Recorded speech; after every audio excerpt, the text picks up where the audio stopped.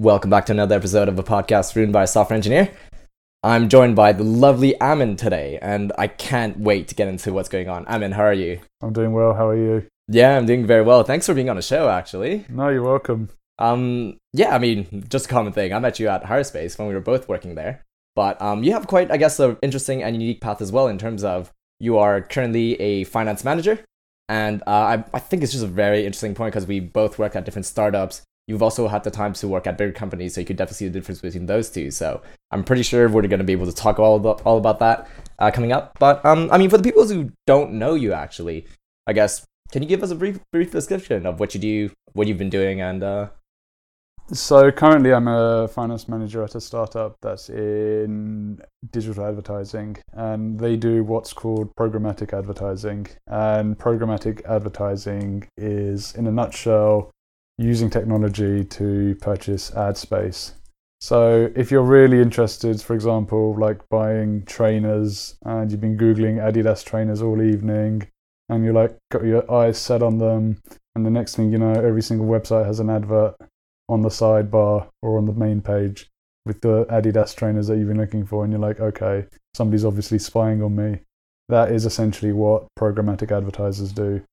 They use your cookie information to notice what websites you've been looking at and essentially go through the auction process to buy the ad space of, say, the website that you go on later to try and get you to eventually click through onto the ad, and then if it makes a sale, like a revenue sale from the ad. That's a really great point, because can I just say it took me sort of several months to fully understand this, because it was very, very, very, very technical, very technical, and yeah. Yeah, I'm glad you wrote this whole description down on your paper right now and just reading off of it. And I'm kidding. This is all coming from This is all off the dome, by the way. No. Yeah, all off the top of your head, you know? But that's really good, because I think the term that people use for this is personalized ads. So whatever you do, like, it kind of just follows you. It's like a footprint that you have on the internet, and people are able to like have personal ads for whatever you buy. So the other day, I bought some contacts, and next thing you know, like every other ads that I come across are about contacts at the end. So. Yeah, I think it's essentially advertisers are trying to get to you. So in the older days, they'll get a billboard and put it up on a motorway, or they would put an advert out in the newspaper. But the way that sort of advertising mediums change and the way we consume content change over the years, and it's especially now, it's not comparable to what admin used to doing before. It's all very sort of digital now. It's all very online. So it's a whole different ballpark. They're essentially doing the same thing that they would have done decades ago, i.e. we've got a campaign or a brand or a message that we want to sell to you, whether it's like razors or trainers or experiences or holidays, you name it. But it's just that the methods have changed significantly, and it's a lot more technical. And when you see it's kind of like a model, and if a model works, you have all these like people getting onto it. There's bound to be some sort of competition, and you have these different strategies that people wouldn't take. So we could definitely dive into that when we get to that. But I always love going back a bit of what is Amin back in the day. So you have quite a really good lengthy finance background, and that kind of, where did that all start? Did that start during uni, or did you always have like a background in that in high school? Where did that come from? Well, I've said it to other people who like have laughed at me, but we do GCSEs, and you're Canadian. I don't know what you guys do, but nothing. No. So I remember the only sort of GCSE that I sort of nailed, which wasn't really a great GCSE, was business studies. Any GCSE that has the word studies in it is not really of any repute. So business studies was one that sort of like it was really good at. I was good at maths as well, maths and business studies.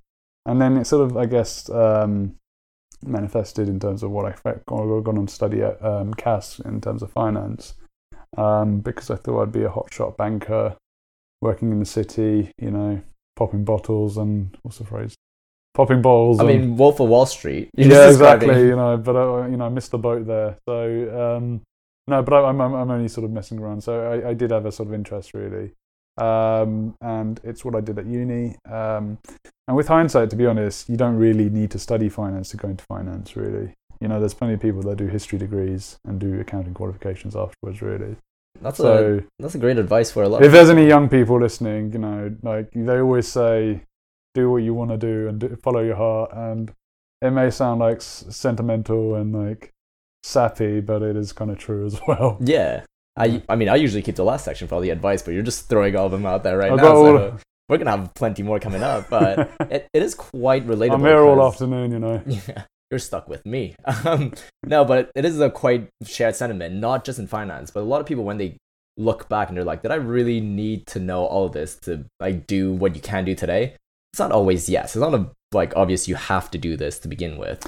That's the thing. Like, if I had a time machine, I'd go back and change it. You know, and that's probably the same with a lot of people as well. You know, Yeah. So I'd do something different, and you know, my career wouldn't be what it is now. But what's interesting is that like when you're saying you did the business studies for your GCSE, it was like an optional. Nobody forced you to take that one, and that's basically how optional courses work. Yeah. So how deep we talking about? Is it more like an introductory course? Is it more just general business? Did they give you all these curves that I keep on seeing on when people study business? I mean, you learn like basic, kind of like really basic. Are we talking about like supply and demands, for example? Is that? Yeah, kind of. That's more economics. But you more learn in terms of like really sort of basic information about corporate structure, how companies work, types of markets, things in terms of like really basic management theory, like Maslow's hierarchy of needs, and work like by Peter Drucker. But it's very like on a very kind of like basic level. You know, it's kind of like introduction because you're essentially 14, 15 and you're learning these things for the first time. Yeah. So it wasn't really a thing. I just did it, I think, because you kind of, especially with the UK education system, you kind of have to sort of pick and choose what you want to do. Yeah, you test the waters a bit. Yeah, and you know, you're not keen on that subject, but you can't do that subject because your timetable clashes. So it's sort of like a lot of it is putting square pegs in round holes as well. And yeah, and I think the thing I remember is I just was really good at it. I'm not really bragging here, but no, but I mean like the fact that you remember being able to list all the actual content, and it just means that not only did you, I guess, were good at it, but also you kind of had an interest in it, as in like.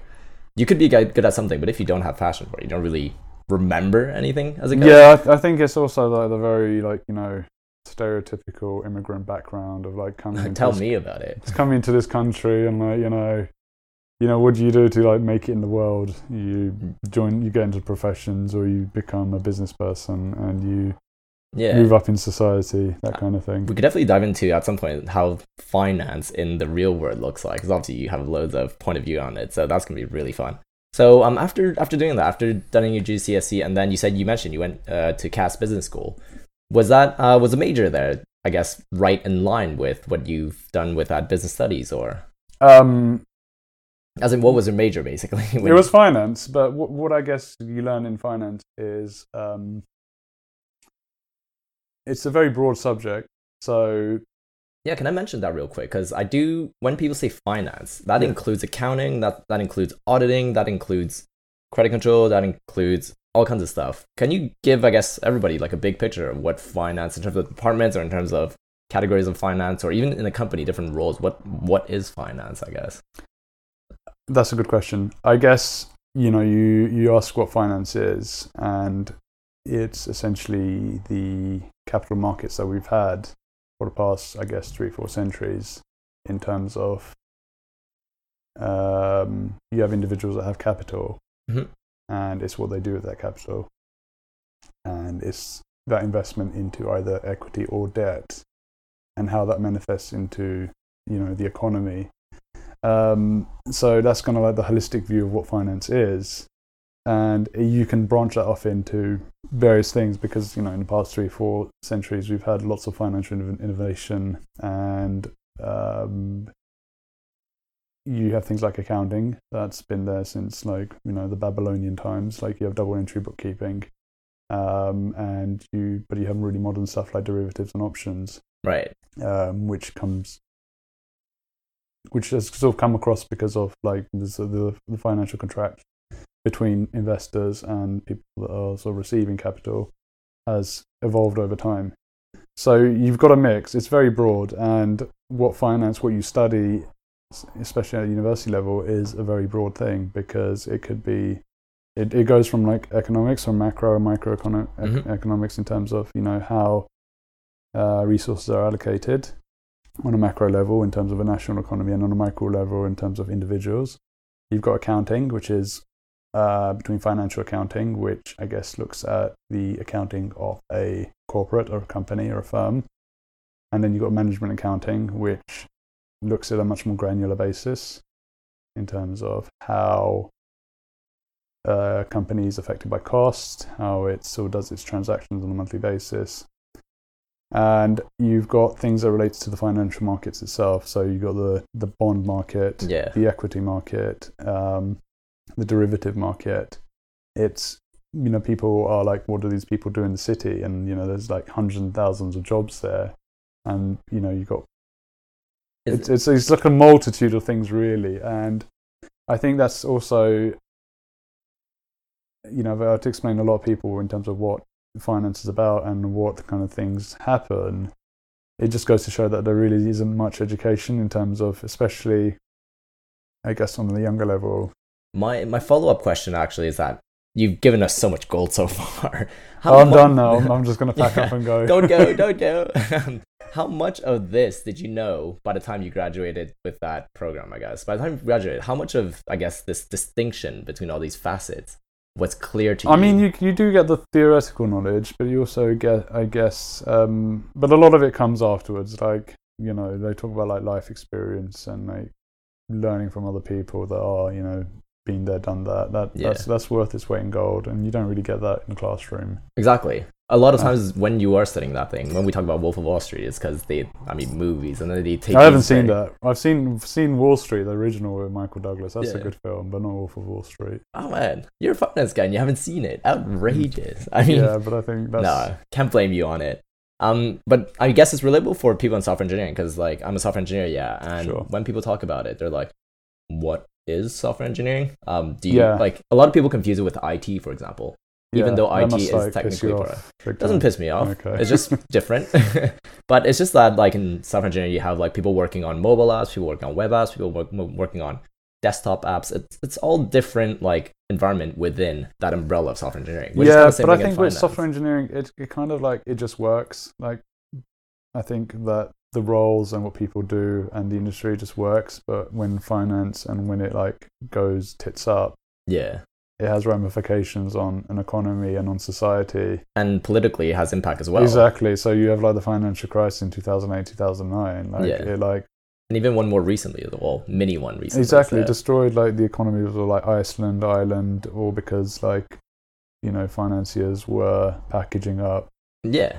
And the concept that I was talking about when you're mentioning all these scenarios of loans, mortgage, bonds, and all that. People were loaning money to each other since throughout time. Like back in the day, people were loaning money. Yeah, and it's also you just have to read Shakespeare. Like, you know, The Merchant of Venice is all about that. You know, you got the moneylender there. That was the, I guess, I won't say anti-hero, but the antagonist, Shylock. You know, you have it in history that moneylenders exist, and it's kind of like, it's a double-edged sword because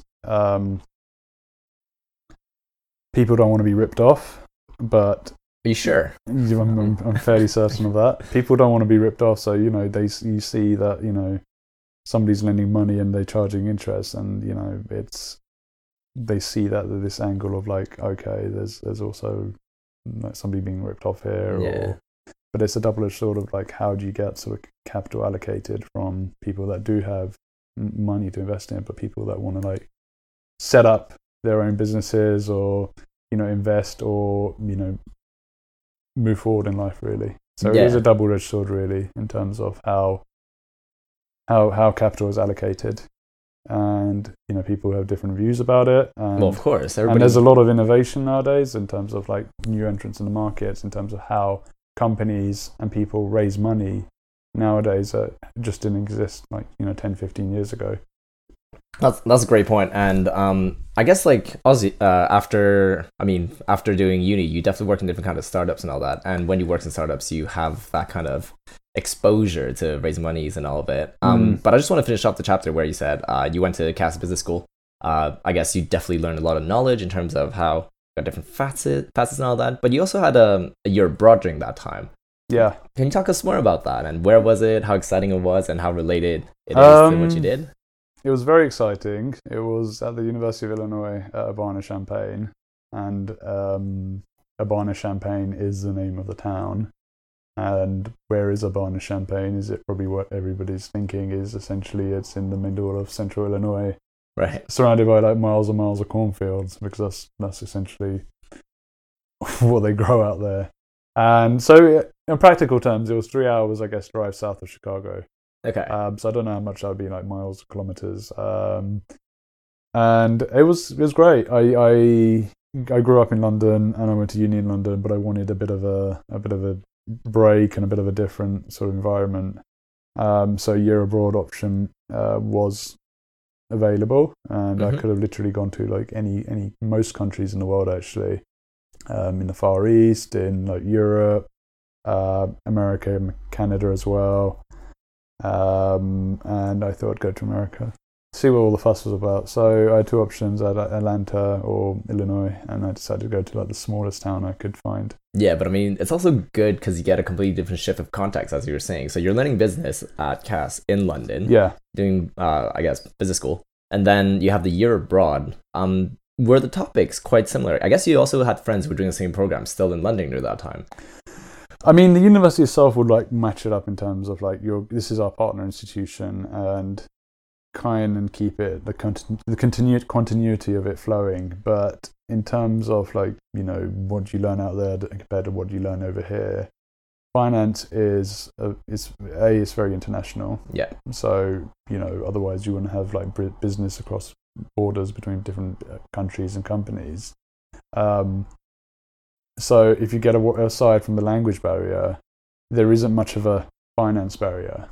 That makes sense, actually. So currently, for the company I work for, as I said, we have a US company as a subsidiary. So I will deal with our US accountants in terms of preparing our sort of filings for year end, and so communicating them is not an issue because, you know, they understand what I'm talking about in terms of terms and definitions and things, and they understand what I'm talking about. One thing that I always wanted to figure out actually is that when you go to school, a lot of the topics they're related to events or examples in the location you're at. So for example, if you go to school, and I went to school in Canada, a lot of the examples of the history stuff will be examples from Canada. Yeah. Did you notice that trend when you studied in the US, that a lot of the examples will use like US companies to mark certain examples, or that they still have kind of like a, I guess, broader range to cover that? It would depend on the class. I mean, if you're doing an international economics class, they'll talk about like, you know, Latin American economies and stuff like that. But in terms of like sort of finance and accounting, it would overwhelmingly be American. Which wouldn't, and I remember there was like an investment portfolio class I was in where we had essentially a portfolio, and the group of like 20 or 30 of us would invest, and it would overwhelmingly be on American like companies and stocks. That was one single portfolio for everybody, or is it one each? No. So the details, the class itself, this was like a 4th year class, so this was like for seniors over there. About to graduate. So for the final year, they had a portfolio class where they essentially had like a rich investor that decided to donate money for the university to say like, here is X amount, run a portfolio class, invest that money. So I'm not sure what the person got out of it in terms of like actual like monetary gain. But you didn't see any of that profit. No, we didn't. But we get the experience of like actually pitching real like investment recommendations, and it could actually be invested in rather than sort of a fake virtual. Yeah, like a what do they call, like a hypothetical trading simulator or a portfolio that's not really. So you got what's called like skin in the game, you know, you're actually, you know. That's what I was going to say, because when you told me it was actually real money to, I guess, being put into portfolio and everything, was that a common practice among business schools, or was it just specific, I guess, your case that it happened? I can't say whether it was common or not. I was definitely the first I've ever heard of it, and I'm going to find that out. If I get any other business students out there talking to me, I'm definitely going to find out if it's a common practice. Because I kind of like winged my way into it because I shouldn't have been on that class, but I sort of came in and I saw what the class was about, and because I was technically 2nd/3rd year, but this was like for 4th year students. who have really done well. You'd had to be like really good. So you just got early exposure. You just got premature exposure. I remember going to the professor and the first week or so, and just like went to his office and just like explained who I am and just sort of, I guess, blagged it really. Well, I mean, the lesson here is you got to reach out. The lesson here, you'll never know if you don't reach out. So the lesson is that a bit of charisma can go a long way. Oh man, that's a great advice. Or an accent in a foreign country can. Oh, I'm doing my best now, Yeah, definitely. That's great, actually. So, I mean, even before getting out of uni, you've seen so much and like even gotten a chance to have realistic cases. I think from that point, then, in terms of did you have like a mind fixed on what exactly wanted to do coming out of uni, or was it just see what's out there? And I did. I did want to go into investment management, so asset management. So that essentially is what we did in that class, but on a bigger scale of firms managing funds to invest in. So it could be in a variety of investments like equity, bonds, or whatever to meet their clients' objectives. So that can be done on a retail level or like on a high net worth of an individual level as well. Like if none of these terms are meaning anything, just let me know. I think it does make a lot of sense when you're saying in like asset management. That's I guess a lot of people do aspire to do that, and there are really that amount of opportunities out there to really tackle it. So when you graduated uni, what was your first, I guess, opportunity to work as an adult? So like I'm gonna hold my hands up. I didn't get into asset management, and it's... Oh, all right. Yeah, no, I didn't. Which was disappointing because it was what I wanted to do when I wanted to graduate, but it just didn't work out.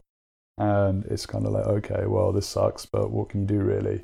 But you still had like similar, I guess it wasn't exactly that, but you still managed to get knowledge to it as you did other kind of jobs. You still get the knowledge of being able to do that kind of responsibilities as I guess. So from what I remember, you told me you were like a data analyst when you came out. So yeah, so what I did in my first job was completely sort of unrelated in terms of finance at all. So I joined actually as a data assistant, but was promoted to a data analyst eventually. That's pretty cool. And it was for a publication essentially they were like in a shipping container in Chelsea on the King's Road. Mm-hmm. So I don't know if you've been to that part of town, but it's very plush, very nice, And it was interesting because I think for a lot of people that they go on a graduate scheme and it's very kind of like structured.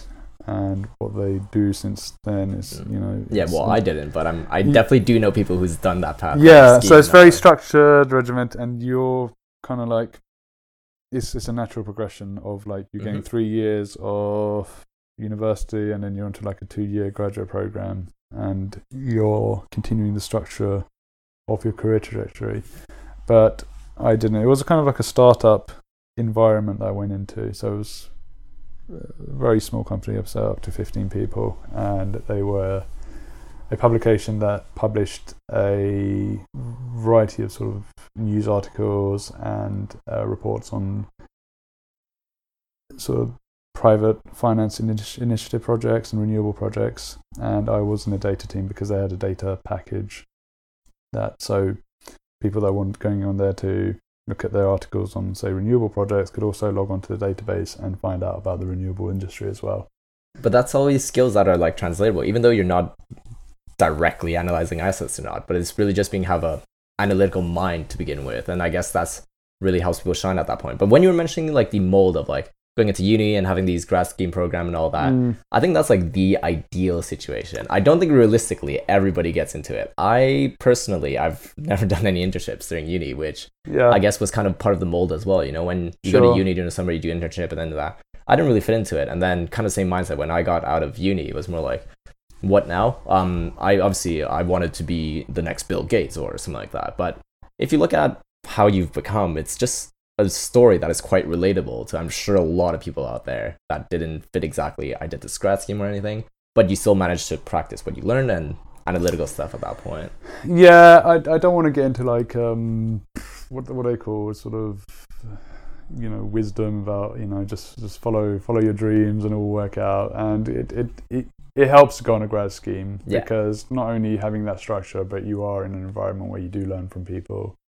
And if it is the industry or the company that you want to work for, that's all the better because you're getting that exposure really early on. Yeah. But if it doesn't work out, you don't go into grad scheme. It doesn't mean the doors, the path's blocked or whatever. You just have to go through a different door. Nobody has ever told me that, but I'll keep that in mind. And it's difficult because hindsight's a wonderful thing, and if we all had time machines, we'll be all living like billionaires right now. But I think a lot of people, especially young people, who don't have, I guess, especially growing up in an environment where this sort of professional career is a common thing, and either your parents want white collar professionals or something. It's quite difficult to know what the routes are, what the pathways are, and if you don't have, say, mentors as well. That's important. Yeah, to help you. So it can be difficult. It's not easy. There's a lot of stuff out there in terms of the internet now, definitely, that that wasn't there, say, like a couple of generations ago in terms of information. So it does exist, but it's like, what are you looking at in terms of I think practical information. Really, it's definitely true in terms of like if it's there, if you're able to do these scenarios, grad schemes, and then or internships that leads directly to a job. That's like obviously the perfect story at that point. But I mean, you're able to pick up where, as you're saying, keep the doors open. Don't really say no to any opportunity for no good reason, and always push yourself out there because that's exactly how life is at that point. Yeah. But what I did want to ask you actually was that was there a moment when you were doing when you were a data analyst in terms of something that wowed you in the, I guess, real life as opposed to being in school? Was there a moment where you're like, so much data, like so much information, how? Or I guess it could be perfectly fine when it's like you kind of expected it. If you really did expect this kind of, I guess, environment or context, that could be perfectly fine as well. To be honest, I'm going to say no, really. I think it just wasn't right for me. It was good in terms of the experience, but I think it also is about your interests as well, because you can have like reams and reams of data about like anything you want, really. You could, set up a database about like vacuum cleaners. I mean, and I would be pretty interested in that. If there's somebody out there who's going to be interested, it might be me at that point. So you can learn the data skills and then apply it to something that you're interested in. Fair enough. But if it's, I wasn't particularly interested in terms of like the work the company did, so it just didn't really sell to me. Yeah, that's fair. And then I had a finance background as well, so to my mind, it was nice to try, but it wasn't really my cup of tea, which is a shame, really, because there's a lot of useful things that you can do with data as well. Well, yeah. Well, I mean, they have loads of fields nowadays of like, data analysts or data engineers specifically just for that. So you could have to see the evolution to it. But at the same time, when you're talking about finance, it's always adaptable to so many cases and scenarios. So I guess there was another opportunity after that you were able to use your analytical mind on top of your finance background. So that was a credit controller role? That's when, I joined HireSpace. I think it was a few months after I went on holiday in America in between. And then I came back and then joined HireSpace. And at the time, I think I was the first finance person that HireSpace hired. And it was a very small company as well. So I guess 20 people, roughly, I think, at that time. And just looking back, go for it. No, I mean, like, there's so many good things to, I guess, talk about in this case, because you were saying that being the first person joining a finance team, as in having a startup and then having this role that opens up and creates. So from your point of view, I'm definitely going to dive into that to see how you start from there and then the impact of it. And also, like, I guess for the people who just in a general picture, what is a credit controller, or what did you do? What some use cases that you ended up coming across there?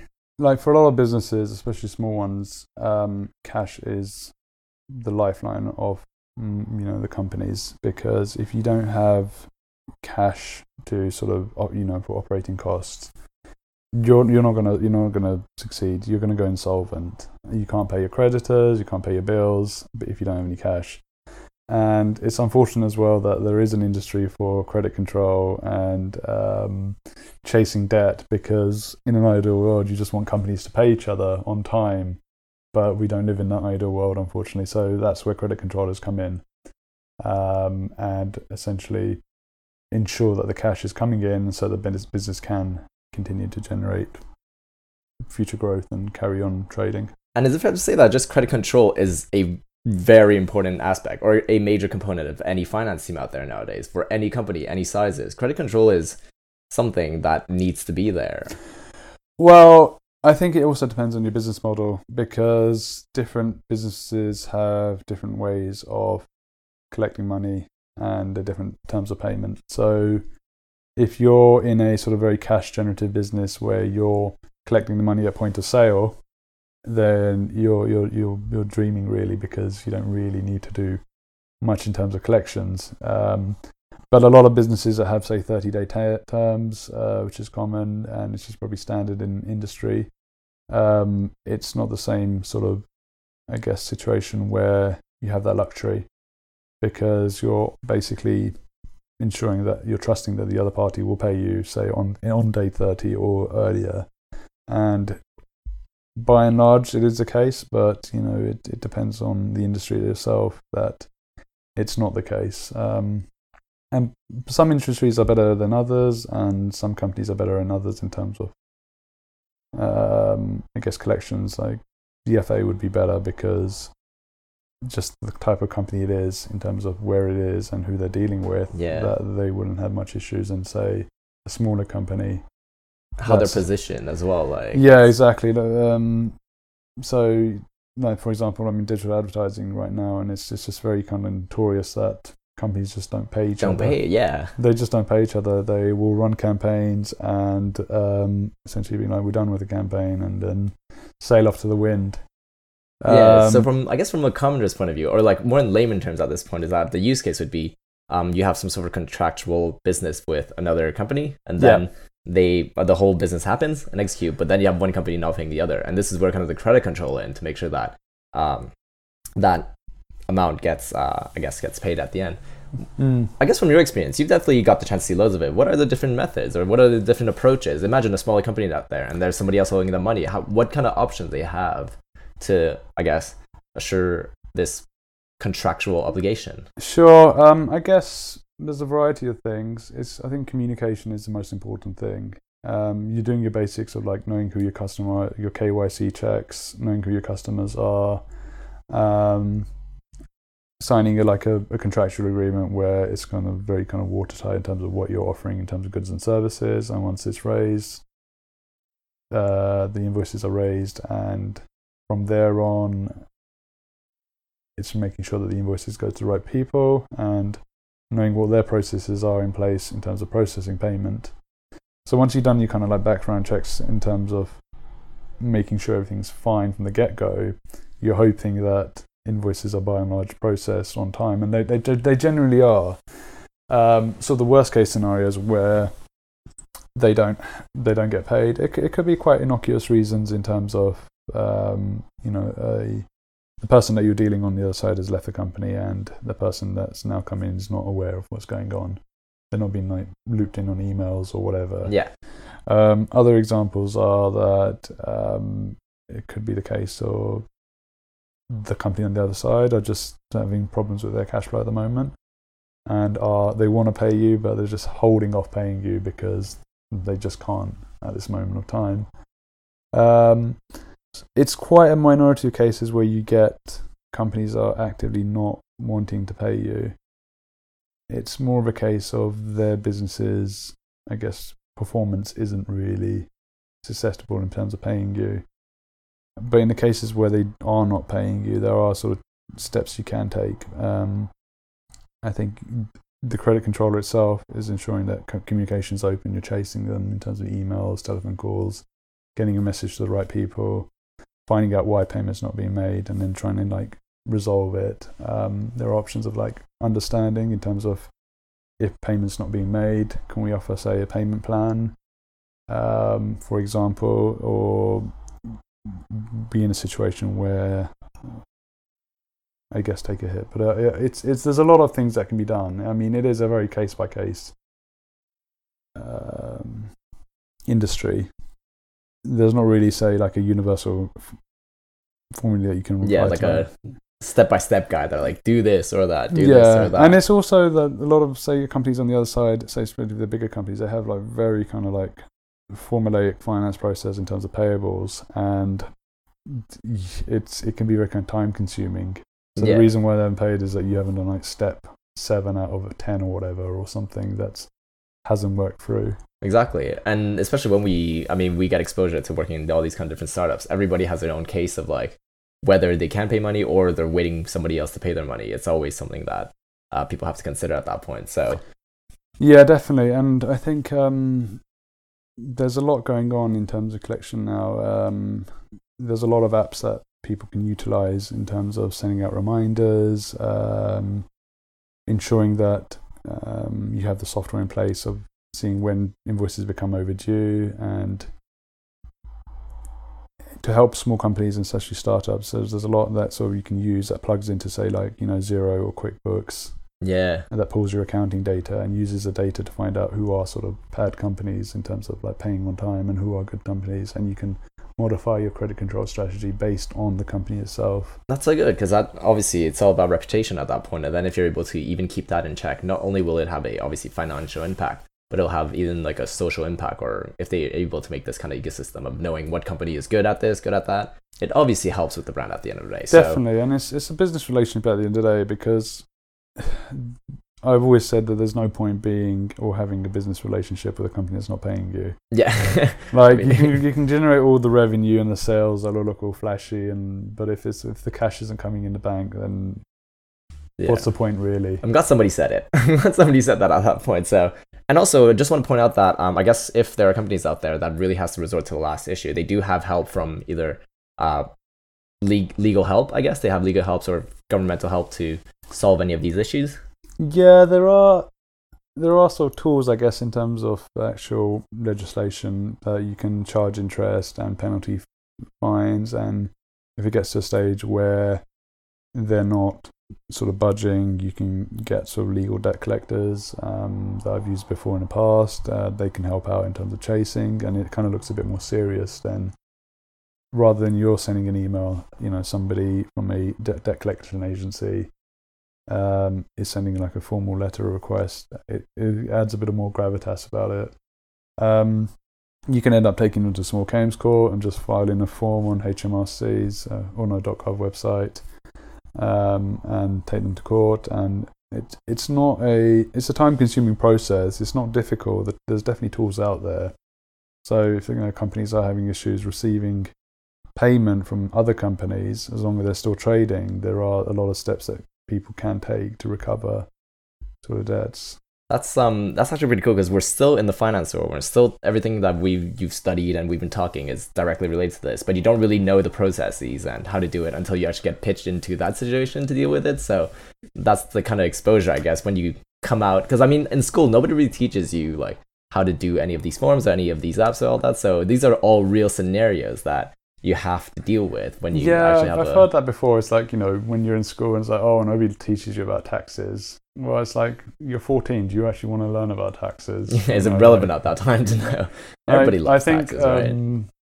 I think there's obviously there's a time and place of learning these things, and you want to be learning in an environment where it's easy to understand. Mm-hmm. You don't want to be in an environment where like tax rules are complicated, because it just doesn't fit the purpose, really. Yeah. And we could just have a really brief mention on taxes and companies, actually. So companies are encouraged to keep all the receipts and everything for the purpose of they get some tax returns from it, if I'm not mistaken. Yeah. So I guess for the people that don't exactly know what this concept is, even for the smaller companies, what's the benefit of this? If you're VAT registered, you're VAT registered over, I think it's 85,000 turnover a year. So if you generate 85,000 of sales every year, you have to get VAT registered. And value-added tax is not really like sales tax that you have in other countries. You're thinking, say, I think a really simple example is just look at the chain of, say, like a radio that's been produced. Mm-hmm. Or something more simple, actually. I'm trying to think of something that you bought, like materials to make. Yeah, just any object, anything that you could buy and make. And Yeah, so this mug that I'm holding, yeah. Say if you're a mug manufacturer, you obviously need to source the materials for the mugs, whatever it is, the ceramics or the clay or whatever, and buy the raw materials. So you'll be buying the raw materials from another company, and that would have a tax on it, value-added tax. Mm-hmm.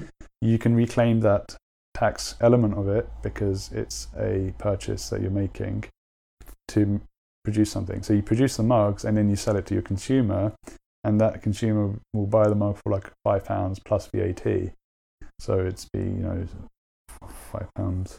Yeah. So £6 essentially, and then you, as a seller, would have to pay HMRC the VAT on that. It should sort of cancel, and then the tax man will take the difference between the VAT at the higher end of the change, and then deduct it from the lower end of the change, and then whatever that difference is, you pay the VAT tax. So that's why it's called value-added tax, because every step you're adding value on the transaction. Does this make sense? I hope I'm... Yeah, correct. Because there's multiple steps to begin with. You're starting with different ingredients, and then you end up manufacturing a product, and then you sell the product to the consumer, and then the person that buys it. And all these steps, all this value that you added to it, that's how you have the value-added tax. And it's definitely encouraged for any business out there to get your VAT returns, just because it's tax money that you have paid, but you could return them through these encouraging programs that the Of course. government. I mean, I think most companies will, if they're not, they will have like an accountant who will explain that if you are making revenue of that amount, you need to be registered VAT and then file VAT returns. Yeah, that's one of the great things of working at startups. I don't work in finance to begin with, but I get exposed to all these kind of scenarios, and I'm just happy to learn about all this stuff. But speaking of working in startups, there was quite a shift after that. So after working at Harspace, you did work for the Football Association, the FA, as we all know it. That's and correct. Is it correct to say that is not a startup? That is correct. It's not a startup. I think I went from working from a company of 30 people to a company of like 800 people. So it's quite a big shift in terms of the size, and obviously we're based at Wembley Stadium, and I think before joining, I didn't even know there was offices at Wembley Stadium. I was gonna say, because I don't think most people know that the FA's HQ is at Wembley Stadium. But I guess from your point of view, they spent sort of £800 million on the stadium. You think that they'll just like bung in a few offices inside? Yeah, I can't wait to talk about what it looks like in there. But I guess what did you come in as? Like, I guess what was your role there? What kind of responsibilities you had to do at the FA? So the finance team, because it's such a big organisation, and with like a lot of big organisations, you are like a cog in the machine, and the finance team is, say, the machine, and within that cog is the receivables cog, and with receivables essentially is the money that's coming into the FA, and within that I was part of the cog that is collections for, there's 3 companies for the FA that they have, 3 limited companies, and it was the collections for those 3 without the Club Wembley stuff. Then Club Wembley is the corporate packages and hospitality that they offer. Right. So I would have been doing credit control, invoice raising, receivables, accounts receivable, just general accounts receivable stuff for the 3 companies off the FA. And that's for any events happening at Wembley, whether it be a concert, would it be a football match, whether it be anything. Yeah, but it was just like a sliver of like the overall business. So you had like the event side at Wembley Stadium, so they do concerts and football events, but there was also the Football Association Limited, which was what we expect the FA to do, managing the national game with sort of county associations, football clubs. And then you have the other smaller side of the business, which is the NFC, the National Football Centre, which is a new training centre up in Burton. But yeah, so it was a wide sort of, it's a massive company, but in terms of like the scope of the role, very, very wide. And nothing that I was sort of used to before. So I mean, considering the background you had before joining it was quite suited in terms of like being able to adapt all these different situations of account receivables and. Yeah, I guess so. I didn't really find it daunting in a sense, in terms of what it was. I guess doing my finance degree, you sort of learn a wide variety of things that we talked about earlier. Yeah. And what sort of prepares you, I guess, going into that environment where there's a lack of why things to work on. That's the thing. One thing that from my point of view is that when you have people coming out of school and all that, when you get the opportunity to deal with this big amount of money, I guess, what's the effect on you? Is it awing, or also like the pressure? Was there any kind of pressure in terms of messing up, or I guess like what kind of range of money we're talking about? I guess is it like in the billions? I don't think it was in the billions, but like what? There was definitely pressure, and I did mess up a couple of times. I'm not perfect, and I'm probably going to leave it at that. But in terms of the scope, I mean, I think the FA's turnover roughly is like 300 million. So jeez, right. Massive. And you know they have the calendar in terms of fixtures for England home games and the FA Cup final, which are big events. But in the summer you have the concert season, and you have, God, I'm gonna sound really uncool name on Bon Jovi, and I'm trying to think who else came. Yeah. Like Coldplay, Ed Sheeran, I think Spice Girls as well, like really like big like pop stars, and they would rent the stadium out, and it would cost sort of 6 figures. No, sorry, 7 figures actually. Jeez, right. 6-7 figures, yeah. So in terms of did I find it awe-inspiring? Not really. I think just numbers at the end of the day. I think it is just numbers. You sort of get desensitized to it, and you know, at Hirespace, I wasn't dealing with these kind of numbers that they deal with the FA. You know, the size of the invoices weren't comparable at all. You know, the commercial contracts that the FA have with sort of broadcasters, sponsors, licensees, they're massive. They're huge numbers, and you kind of just sort of go in there and just think, oh, it's just a number. It's just a number on a screen. Yeah. Obviously, it means a lot in terms of actual practicality, but you don't see that. You don't see those numbers. And conceptually, you're plugging numbers here and there. It doesn't matter what the number is. You're just plugging numbers over there, and then I guess so. I mean, an invoice raised for £100 is going to be raised the same way for an invoice for £1 million. And you just got to make sure that the decimal place is in the right place, otherwise, you can get. It's also that confidence and also the experience of being able to handle this situation that probably justifies why, I guess, you wouldn't be completely stressed out or awed out by being exposed to, hey, this invoice is a couple of $1 million. No, there was definitely the pressure of, I had the responsibility of making sure that the commercial contractual money comes in, but it's not. You're not going to lose sleep over it every night just because. You can't, but the thing is, it's not an environment where you should just pin it all on one person, because they have a commercial department at the FA, and they're the ones signing the contracts with, these companies, these third-party companies. And if it's a case of not paying, it's obviously me finding out why they're not paying and trying to get them to pay. But, yeah, of course. I'd be utilising the commercial team over there to sort of help along, because they're the ones having the business relationship. And it's quite difficult because, especially at the FA, there's a lot of politics as well in terms of... I can imagine. Yeah, it's... because they're the ones the ones in the commercial department are the ones doing the wining and dining, and they're taking clients out to big fancy restaurants with big extensive menus, and you're not there, so there is that element of their sort of trying to smoothing and being on their good sides. Yeah, but it's the thing that we talked about earlier. It's like, why be in a business relationship with someone who's not paying you? They're essentially using you. I'm not saying what they did was this, but I'm saying that you're in an environment where somebody's utilizing your services or using your name or whatever, and you're not getting paid for it. Yeah, and it really needs to know the behind the scenes to really get the grasp of it. But what I do want to transition, actually, when we were talking about earlier, we were talking about startups, the environment, like quite cozy, smaller teams, everybody knows each other. What did that look like in a more bigger company, major company like the Football Association?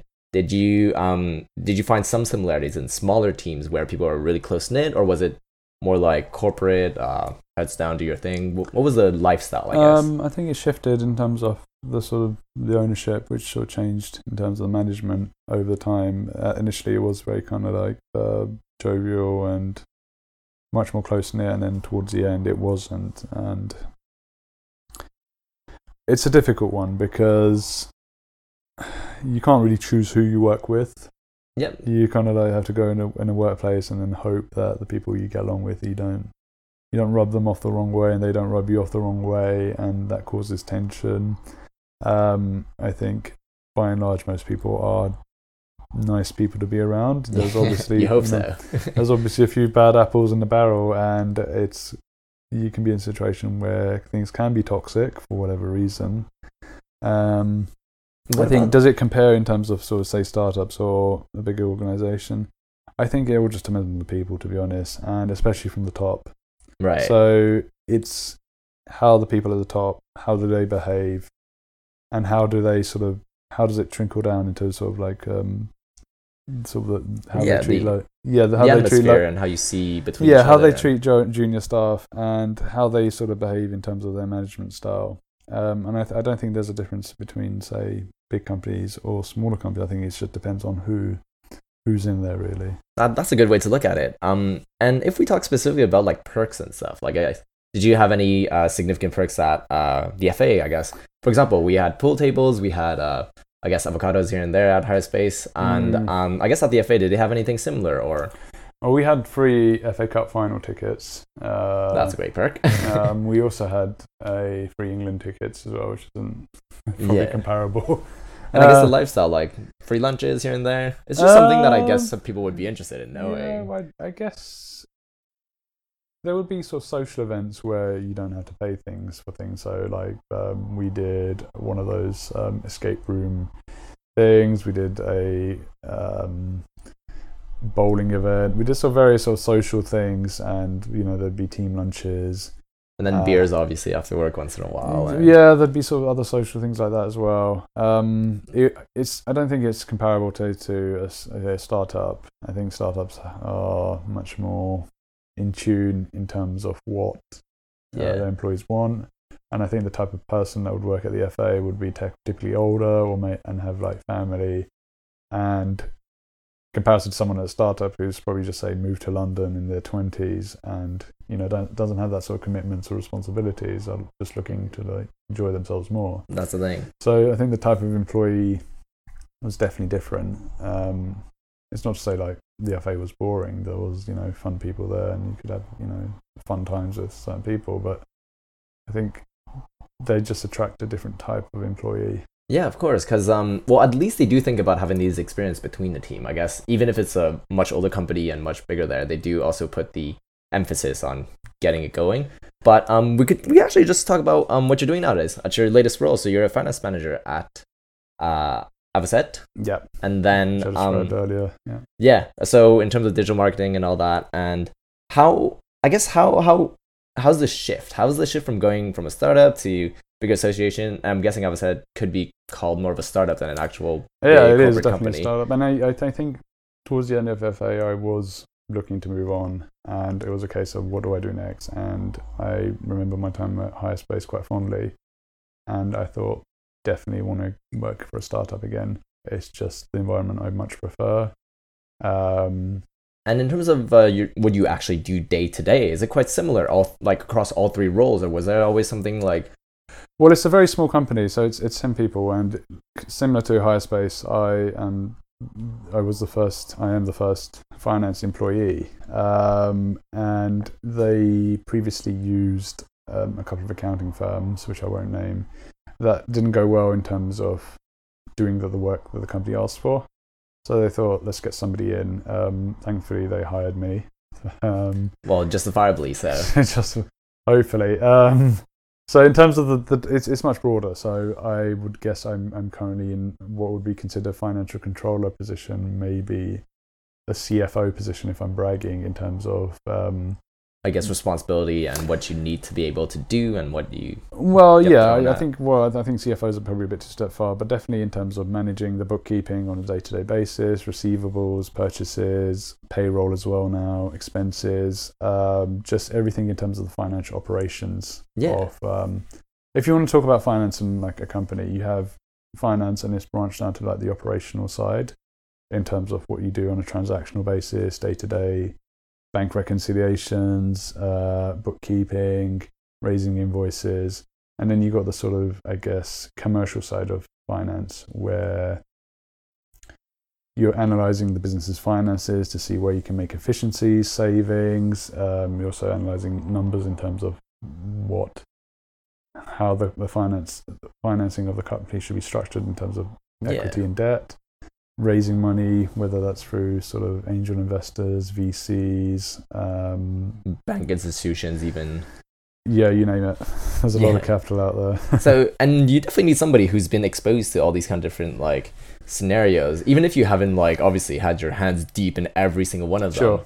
It's not only that you have the background of going to school and all that, but also being able to actually see them real use cases that you actually got to manage. So I guess that is a very exciting project for you going on at the moment. Definitely. One thing I do want to get into is I guess there's the kind of like the structure of how you work kind of thing. There was a period I remember that you weren't doing I guess a full-time like 9 to 5 kind of period. So how did that lifestyle looks like for somebody that I guess getting into finance? Like for example, the classic when you get into a I guess full-time role is 9 to 5, 9 to 6 probably nowadays. You go to work and everything. So how did that lifestyle affect you, and how did you manage that in the past couple of years? So you're talking about currently? Currently or even before? Yeah, so at HireSpace I was part-time, I remember, and then the FA was a full-time gig, and then now I'm back to part-time again. And I think it's the bigger organizations don't realize it, but there's a lot of technology out there in terms of accounting and finance that you essentially don't need the manpower. You can get technology to help you out. I mean, we use packages that tie into Xero. So Xero is, I think every man and their dog is using Xero now in terms of accounting software, especially if you're a SME. But there's a lot in terms of the ecosystem that the Xero has in terms of its marketplace, in terms of plug-in apps and third-party software that pulls your financial data from Xero, and you can use it for, say, payroll or expenses or receivables or purchasing. For example, we use a plugin called Receipt Bank. They're based in Shoreditch, actually, not far from where we are. And they do our purchasing for us, where if we have a purchase invoice for, say, an invoice that comes in that we need to pay, we would input it into Receipt Bank software, and they will just essentially use AI and machine learning to pull the information from the invoice and do all the data entry for us. So at the FA, they would get an invoice that comes in, and someone would manually type in the data into the software. This is the invoice date, this is the amount, this is the description. And nowadays you can just get software that does it for you. And it's not just sort of purchasing, there's a variety of sort of software out there. So there's a lot of exciting changes in terms of what's going on out there, in terms of accounting, apps and software that hopefully should hit the mainstream, really. Yeah, but it also allows you to be more flexible on your own time, given that there's tools out there too. It is. I mean, it is like a double-edged sword where you don't want to end up becoming unemployed because the machines end up doing your work. So if there is anyone that's sort of wanting to go into industry, is definitely utilize these tools, but also find out what you can add value in terms of your input, your sort of experience of like financial analysis and I guess running things very efficiently, having that sort of clarity in your mind of knowing what a finance function ought to look like and how things, I guess in terms of processes, how things ought to be efficient as well. Exactly, yeah. I mean, people who know me, I'm obsessed with processes. I just I guess being exposed, the exposure and all that kind of really just builds up the term experience at the end of the day. And I don't think any machine is going to be able to justify human experience at the end of the day. So, I mean, not exactly true with all the models coming out, but that's another topic for another time. What is interesting that you did mention previously is raising funds. Raising funds in terms of, from a startup scene, I don't think you have to raise funds for FA. Maybe some scenarios you'll have to raise funds for FA, but that's slightly different. The FA would mostly get their money from contractual contracts that they have. So right, they've got a broadcasting agreement with like BT and BBC. So that's where they'll get their revenue from. They would get a grant from Sport England, which is a quasi-public fund money, I guess, really. And then a lot of their other income would be from their Club Wembley seats, so their corporate hospitality seats as well. Okay, that does make sense, actually. What's interesting, I think, for a lot of people, actually, from a smaller scene on the startups bit, where there's a lot of people who are considering VCs, or people that consider bootstrapping, which is not taking any funds, or actually, I guess, sharing a part of the project with these investments, people who are ready to invest. So I guess, I mean, considering all your experience, what is your point of view on it? As in, should people stick to just not taking any funds, or should they actually consider that as like a must to be bigger? I mean, it's all very well. I'm not a founder, so I haven't sort of set my company and saying like you should do this and you should do that. But I think it's just your point of view. I yeah, guess, but my thing is you'd rather own 50% of something that's worth something than 100% of something that's not owned something. If that makes sense. So I think it's all in terms of, say, an individual's person's, if they're an entrepreneur and setting up their business, what do they want to get out of it? Is it something where they eventually do want to sell up in a few years' time? Is it something that they actually, it's their passion and want to do for, the foreseeable future for decades and decades? Is it something that they want to do, but I guess would happily go in arrangement with, say, another company or a VC firm? It's it's a very case by case thing. And my thinking is definitely that it's better to be a part owner of something that's worth a lot than 100% owner of something that's worth not a lot. Perfect. And it also depends on somebody if they have previously done it or not already, and then they get to make these decisions of being 100% owner of something. Sure. But it's quite rare because a lot of most startups that you see, especially like the unicorns that you see in terms of fintech, like Monzo and Revolut. They've got VC funding. They've got big money in terms of American money or European venture capitalist funds investing in them, and even smaller players.